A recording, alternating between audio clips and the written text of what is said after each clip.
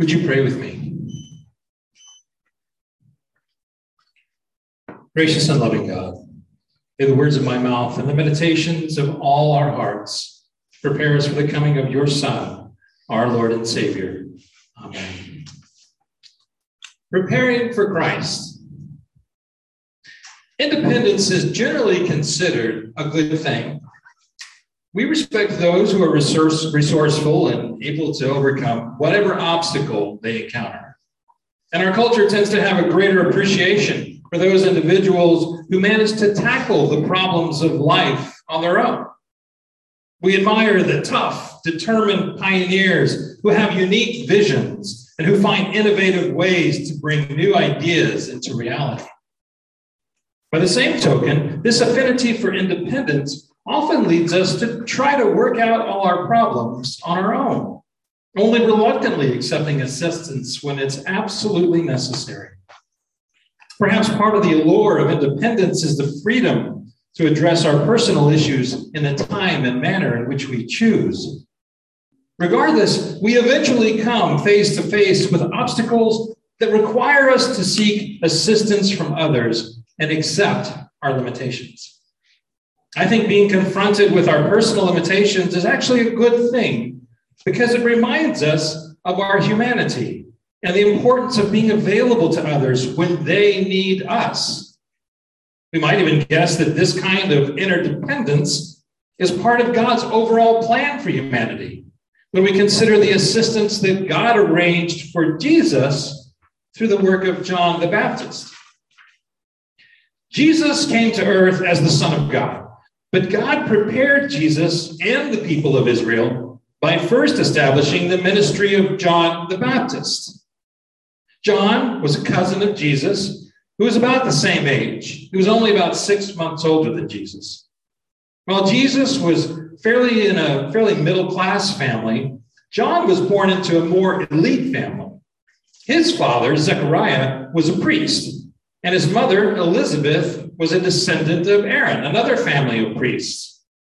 They were considered righteous people, following all the Jewish commandments and regulations, but they reached an old age without having any children, a situation considered sort of embarrassing in ancient Jewish culture. The story of John's birth, however, is a story that's exciting, and it's a miraculous tale that reminds us of the birth of Isaac to Abraham and to Sarah. Like Abraham and Sarah, Zechariah and Elizabeth were well beyond their normal childbearing years when they learned that they were about to have their very first baby. Zechariah, who was serving in his role as priest at the temple, was selected by lot to go into the inner sanctuary of the Lord to offer incense. When he went in, he found an angel standing next to the altar of incense. Zechariah was terrified, of course, but the angel said to him, "Do not be afraid, Zechariah, for your prayers have been heard. Your wife Elizabeth will bear you a son, and you will name him John. You will have joy and gladness, and many will rejoice at his birth, for he will be great in the sight of the Lord. He must never drink wine or strong drink. Even before his birth, he will be filled with the Holy Spirit. He will turn many of the people of Israel to the Lord their God. With the spirit and power of Elijah, he will go before him to turn the hearts of parents to their children and the disobedient to the wisdom of the righteous, to make ready a people prepared for the Lord." Zechariah replied, "How will I know that this is so? For I'm an old man, and my wife is also getting on in years." The angel answered him, "I am Gabriel. I stand in the presence of God, and I have been sent to speak to you and to bring you this good news. But now, because you did not believe my words, which will be fulfilled in their time, you will become mute, unable to speak until the day these things occur." Now, there were several people that were praying for Zechariah when he entered the sanctuary. And they started to become worried when he didn't come back out as soon as they expected. When he finally came out and he couldn't speak, they knew something special had just happened. Zechariah stayed at the temple for the allotted time performing his duties as a priest, then went home to Elizabeth. Shortly after he returned home, Elizabeth conceived a child. Perhaps out of precaution for the baby or concern for how it might look or be thought of if she were to have a miscarriage, Elizabeth isolated herself for the first 5 months. You could say she had her own quarantine. But eventually she had the baby, and her neighbors celebrated with her, realizing that God had done something wonderful for them. On the 8th day, they came to circumcise the child, and they were going to name him Zechariah, but Elizabeth said that the name should be John. Since Elizabeth and John didn't have any relatives, Elizabeth and Zechariah didn't have any relatives named John, they checked with Zechariah. He asked for a tablet since he still couldn't speak. And he confirmed that the child's name was to be John. Immediately, he gained his ability to speak and began praising God. Filled with the Holy Spirit, Zechariah then gave the prophecy that we just read earlier, fulfilling an earlier prophecy of Joel, another prophet who earlier had foretold that God would pour out God's Spirit on all flesh. In that writing, it says, "Your sons and your daughters shall prophesy. Your old men shall dream dreams, and your young men shall see visions." Zechariah's message served as a beautiful bridge between what has happened in the past and what is to come, with a foretelling of the special role that his son John will play. This passage, commonly known as the Benedictus, starts with expressions of gratitude for what God has already done. God has looked favorably on his people and redeemed them, and God has raised up a mighty Savior for them from the house of David. God faithfully remembered the covenant he made to Abraham to make a great nation from him and to give the promised land to his descendants, just as we read in the book of Genesis. God was also faithful to David to establish his house as a kingdom forever, as recorded in 2 Samuel. Now the time has come now for the realization of a new covenant prophesied by the prophet Jeremiah, when God said to him, "I will put my law within them, and I will write it on their hearts, and I will be their God, and they shall be my people. No longer shall they teach one another or say to each other, 'Know the Lord,' for they shall all know me, from the least of them to the greatest, says the Lord. For I will forgive their iniquity and remember their sin no more." John the Baptist will prepare the people for Jesus' message of salvation and introduce a new understanding of redemption. Indeed, the mark of the redeemed is to live out of the knowledge of God. And knowing Christ is to know God. Another characteristic of the Benedictus is the bridge between peace and the promises of salvation and redemption.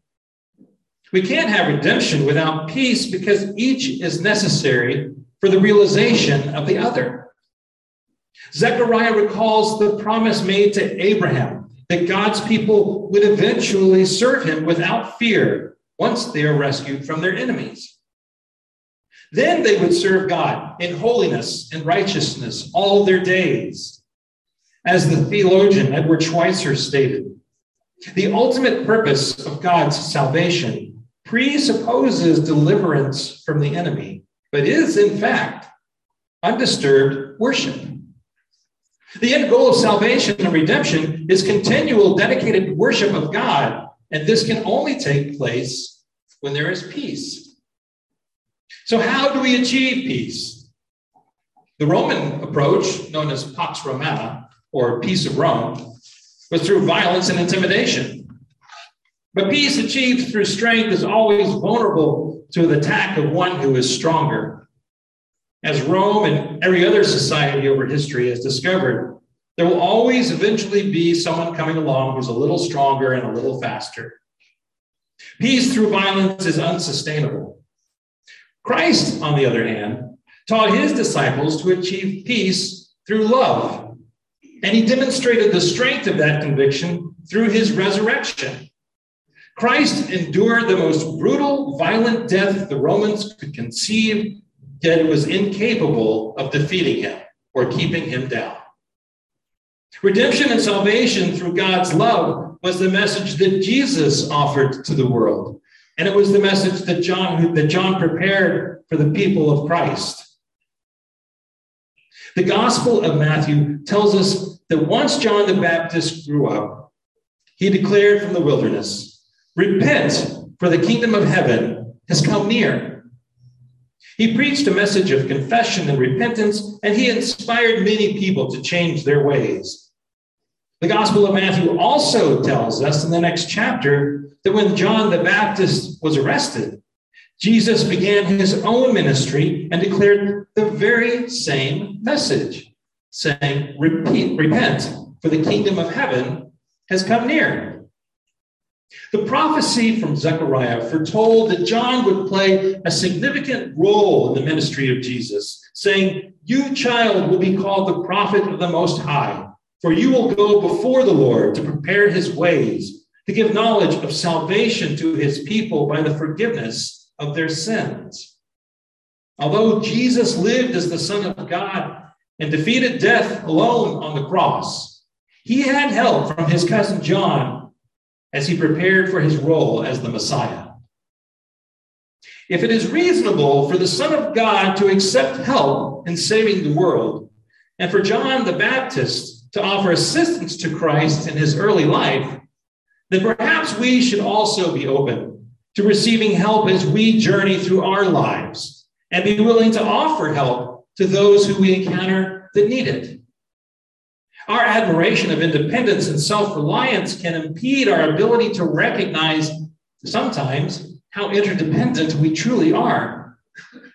But as we learn to rely on and assist each other more, we build stronger relationships and we get to know each other better. And as we get to know each other more, we learn more about Christ and the image of God that resides within each and every one of us. It is through this knowledge of God that we find redemption and the path to peace. Through loving our neighbor and loving God, we help bring heaven a little closer and prepare the world for the coming Christ child. So I offer this suggestion this morning for this Advent season. Show a little more vulnerability and offer a little more love to those around you as a means of preparing for the coming of the Christ child. Amen.